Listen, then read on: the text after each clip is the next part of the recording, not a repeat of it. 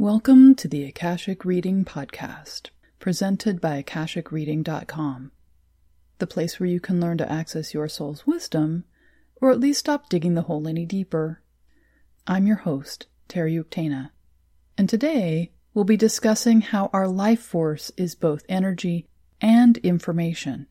Therefore, issues which seem purely physical are directly connected to aspects of our personal lives, careers, relationships, and whatever else we might be manifesting.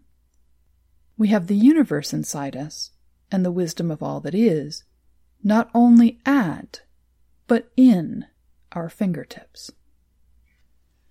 Akasha, also known as prana or chi, is both energy and information. While it is the life force, the fire, which we use to power and nourish our existence in this embodied life, it is also the means by which our higher self communicates with us, while at the same time, the experiences which transform us are transmitted to our soul books and beyond into the strata of all universal being. This is not a metaphor, but a physical reality on which Reiki, acupuncture, shiatsu, and various other proven effective healing practices are based. Akasha moves through us physically, in a manner not unlike blood, mapping our entire body in a network of lines, which can be accessed at various points.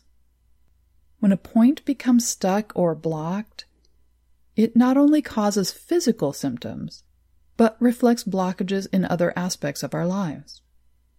This is in part because Akasha is not just a nutrient or component of our physical system, but information. It allows us to bring ourselves into form, helping us to constantly and consistently manifest our physical form, which is fully integrated with our soul, mind, emotions, and so reflects them in all their complexity. It also gives us the ability to manifest things beyond ourselves into being, bringing in ideas, practices, products, art, and so on from seemingly nowhere, but our mysterious inner self. Thus, Akasha blockages cannot be merely physical issues, but because they are made of information, whether it be something which is stuck, lacking, or actively avoided, they are directly connected to our thoughts, emotions, actions, and intentions in life. Universal Akasha, or that which is coming from outside of embodied existence, travels from our higher self, the portion of our soul which remains in the Akashics, through the crown of our head and down through our body, moving out either through our perineum if we're sitting down, or through the bottoms of our feet if we're standing. Earth energy, or Akasha, which has been fully manifested into the world, enters into us through our feet or perineum, carrying all of our experiences, our transformations, insights, and becoming back home. While Akasha flows, moving in both directions simultaneously, it doesn't flow like water from a faucet or a river moving through us unimpeded or untouched. We are both informed and informer, not just allowing, but also participating with this energy in the formation process as it moves through our body. This Akashic route is mapped in a variety of ways. Chinese medicine delves deeply into how the body and soul communicate via Akasha. Ayurveda supports Akashic expression within and through the body in all its variety and complexity. But for the layman, there are two primary systems which describe our relationship with Akasha: the chakras of Hinduism, which details how we are informed, and the Tree of Life in Kabbalah, which explores the process of manifestation and experience. The 7 primary chakras are the means by which we express ourselves into physical embodiment. The crown chakra is the gate through which raw Akashic energy enters us. The third eye, or 6th chakra, processes this into knowledge, thought, and even wisdom, which can be used to understand and navigate the world. The throat or fifth chakra allows us to communicate what we are not, and what we know. The fourth allows us to feel a connection, or not, with everything around us. The third chakra allows us to recognize our divinity made manifest in both time and physical space. It is our center in every sense of the word. The second chakra gives us the ability to directly connect who and what we are with unique individuals. It is the place where we value others for their suchness and are valued in return, becoming problematic when we aren't. And the root chakra is how we connect directly and physically with embodied reality, most often experienced as practical matters of survival, such as having enough food to eat, shelter, clothes, and so on. It's important to remember Akasha flows in both directions at the same time, which makes the workings of these energy centers complex. While they are actively doing everything I just described, which is the universal or downward flow, they are also receiving Akasha from the manifested world, or what we think of as response or circumstance. Akasha flows into us from the office we work in, the place we live, from our car or public transportation. This is what we think of when someone asks if we feel supported. If our situation or circumstances are congenial, when we have good connection, the Akasha flows and is good for us, and our chakras transform into universal wisdom. If we feel connected and loved and or accepted by our significant other, our coworkers, our boss, our family, our community, then our first and second chakras are nourished and flourish. If we feel our work or what we do in life is connected with our higher purpose, we may note our third chakra glows with health and well-being. If we are heard and supported in expressing ourselves, our soul sings in fifth chakra, our third eye is able to see beyond the self and achieve clarity of vision in how the world works and why, which knowledge then flows forth from us in forms beneficial to ourselves, the world around us, and the greater universe. The Sephirot of Kabbalah's Tree of Life are how we utilize the Akashic flow to manifest our desires and our purpose into the embodied world. They are therefore intimately linked with the chakra system, overlapping it at points, but operate differently, much like blood in the circulatory system runs in the same areas and general paths as lymph. The Sephirot describe how, through our thoughts, emotions, and actions, we transmute Akasha into embodied form and release it into the world. They also show how the embodied world, the ongoing manifestation of everything and everyone, affects our thoughts, emotions, and actions.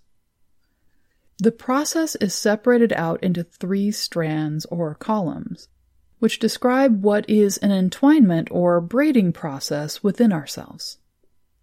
Universal Akasha flows from our higher self into our awareness through Keter.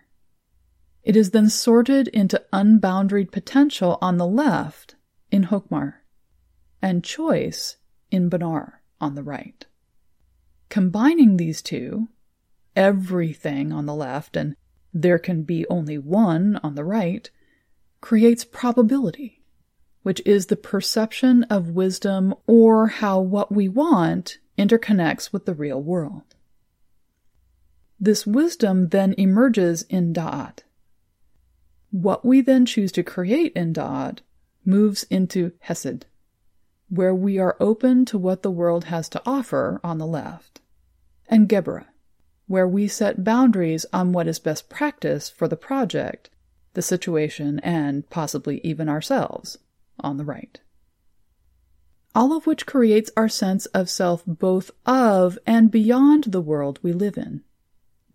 From this sense of self, we move to Netzach, where we choose who we will stand with in our lives, and into Hod, where we choose how we will stand with them.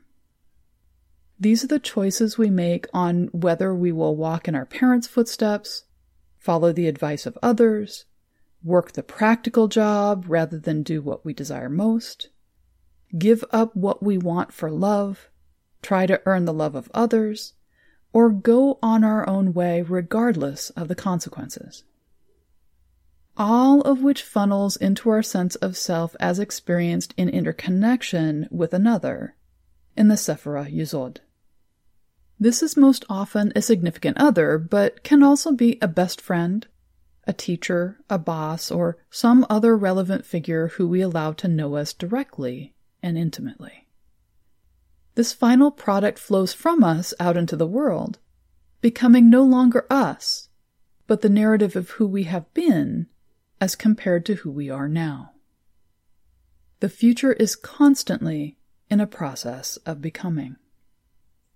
These three columns, the left which is open, receptive, active with what could be, and rejoices in interaction, the right which defines, decides, rejects, and produces, and the center which blends them both into what we think of as life and living, work similarly to the chakras in that Akashic energy flows through them in both directions. The downward manifestation direction is called the lightning path, and the upward direction is called the path of the serpent. This is in reference to the biblical description of man gaining the knowledge of good and evil.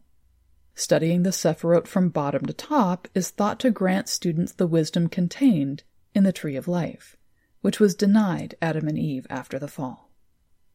All of which can get very esoteric and seem great for meditation, but have very little to do with regular life, until you remember both these systems are describing our physical nature, not spiritual concepts or philosophies.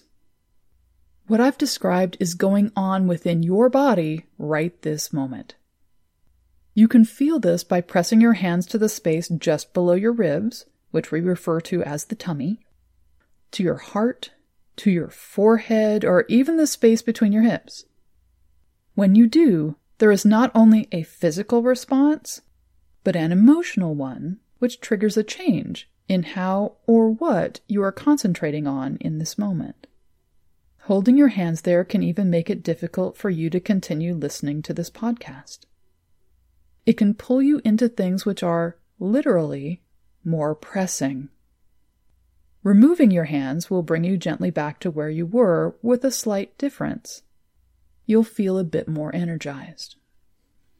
So if this is going on in our bodies every moment of every day, then what we are doing with our bodies matters. Not in the eat right and move more way, which is so tritely espoused by the medical and self-help industries, but because what you're doing with your body reflects and affects how and what you're manifesting in the world, and how it's manifesting you. The most common way people experience this is in the difference between the left and right side of their bodies. The right side is what we put into the world. All the choices, decisions, work product, errands, honeydews, and so on. This side of our body is generally the strongest, most competent, and most overworked. The left side is where we're receptive, interconnected with, and supported by the world. It's where we get positive reinforcements, the synchronicities which show us we're on track, and the positive rewards for a job well done. This, of course, is the side where we are weakest, which we don't rely on, use only to steady things or hold things when our other hand is busy, and so on. Yes, some people are left-handed, and some are ambidextrous. This shows not only in how they operate their bodies, but also how they interact with the world around them. Left-handed people tend to live through experienced intelligence and wisdom, but not with logic, statistics, or fully fleshed out plans. They are just as smart as anyone else, but they go with experience first and figuring out the why later. Ambidextrous people tend to be balanced in both their abilities and their troubles. It's not that they are perfect, more enlightened, or even better than anyone else. They are simply balanced so are fully available both within and without to interact, whether life hands them lemons or love. What this highlights is the relationship we have with our body influences more than we think it does. Our habit of carrying our purse only on our right shoulder means everything we carry with us is being limited, boundaried, and productive, while at the same time we are valuing what we do over what we are or what we receive. When we carry a wallet in our left pocket, this not only influences how we perceive our actions, as in service to our family, but also pushes our left hip out of alignment, so our ability to respond well when things shift under our feet is impaired. How we stand in line at the supermarket, how we sit at work, how we bend to pick up something all affect not only our day-to-day lives, but how we perceive the world and how it perceives us. While artists are known for seeing the world differently, those who dance, practice martial arts, or have a regular yoga practice experience the world in unique ways as well. This is in part because of how they use their bodies. Not only do they consistently use their body's full range of motion, but they seek to move it into a state of perfection from moment to moment. They work towards a relationship with themselves which is as rich and nuanced physically as the one they have with their own thoughts, and in the process open up to emotional health and awareness. Each of us can enter into this type of conscious relationship with our bodies through simple things in our daily routine, like noticing if you bend from the waist or with your knees when you have to pick something up off the floor. Once you're aware, choose to do it the other way the next time. Carry your wallet or purse on the other side. Don't worry about noticing anything different like some mental exercise. You'll notice the difference right away. It changes your balance, feels awkward, points out where you have weaker muscles, stiffness, tightness, or the inability to flex. Allow yourself to shift back, but be persistent. It's only with repetition that things begin to truly change. The changes might be swift and can be noticed by those looking for synchronicities in life, but more often are gradual. Something else you can do is work on becoming ambidextrous, or in yoga terms, work both sides evenly and equally. For example, I pay attention to how much I favor my right leg versus my left. I'm strong on my right leg from years of doing things to the right. I tend to use it getting up from the floor, to hold me steady when I'm lowering down into lotus, when I'm stepping down from a height, getting up on a ladder, and so on. This favors the part of me which is practical, grounded, proactive, decisive, and a killjoy. It sets me up for overworking even on my days off because it has no concept of work-life balance. In fact, it's balanced in favor of work. To change this, I now pay conscious attention to how I'm going to do any of these things before I do them, and make sure I do them as often with the left as the right. This has led to some awkward moments logistically, some hilarious situations, and not a few self-revelations. Remembering legs not only are the foundations we stand on, but the foundations of self, and lead up to second chakra where self-worth resides, gives you an idea of what energy moves when you do even these simple things. You can also work with this in the other direction. If you're struggling with an issue of some kind, you can look at where things are out of balance, then move the appropriate body part to start bringing in the balance. Not to be silly, but if you're having difficulties with money, you might try moving your moneymaker. Shake your hips, do some toe touches, get on the floor and roll like a ball with your knees up to your chest, and so on. If you're having relationship difficulties, do some exercises with your left arm. Flex your hand. Fully rotate your arm at the shoulder. Stretch your shoulder down and back to make space. Use a squeeze ball to release tension and build strength in the muscles. If you have questions about whether or not you're on your path, do abdominal exercises, which bend you in the middle, turn you side to side, really work your core. Having difficulty deciding something? You might not need to get clarity, but get a different perspective. You can do yoga poses which turn you upside down, put your butt against the wall with your feet in the air, or just do something as seemingly random as taking a pad and paper with you into the bathtub, no water please, and just sit there to consider the problem in a completely different venue. We have the universe inside us and the wisdom of all that is not only at, but in our fingertips. We are manifesting marvels, which do as much to get in our own way as to help us on it. Creating a non-antagonistic relationship with our body gives us access to our embodied spiritual nature with which we can move mountains. So, what's your next move? And that's all the time we have this week. Next week, we'll be expanding our explorations of the Akashics by taking a tour of the Lotus Pools. If you're interested in knowing more, check out my website, akashicreading.com. And if you're enjoying this podcast, please take a minute to show it some love on iTunes. Your comments are also appreciated. Thanks. Bye.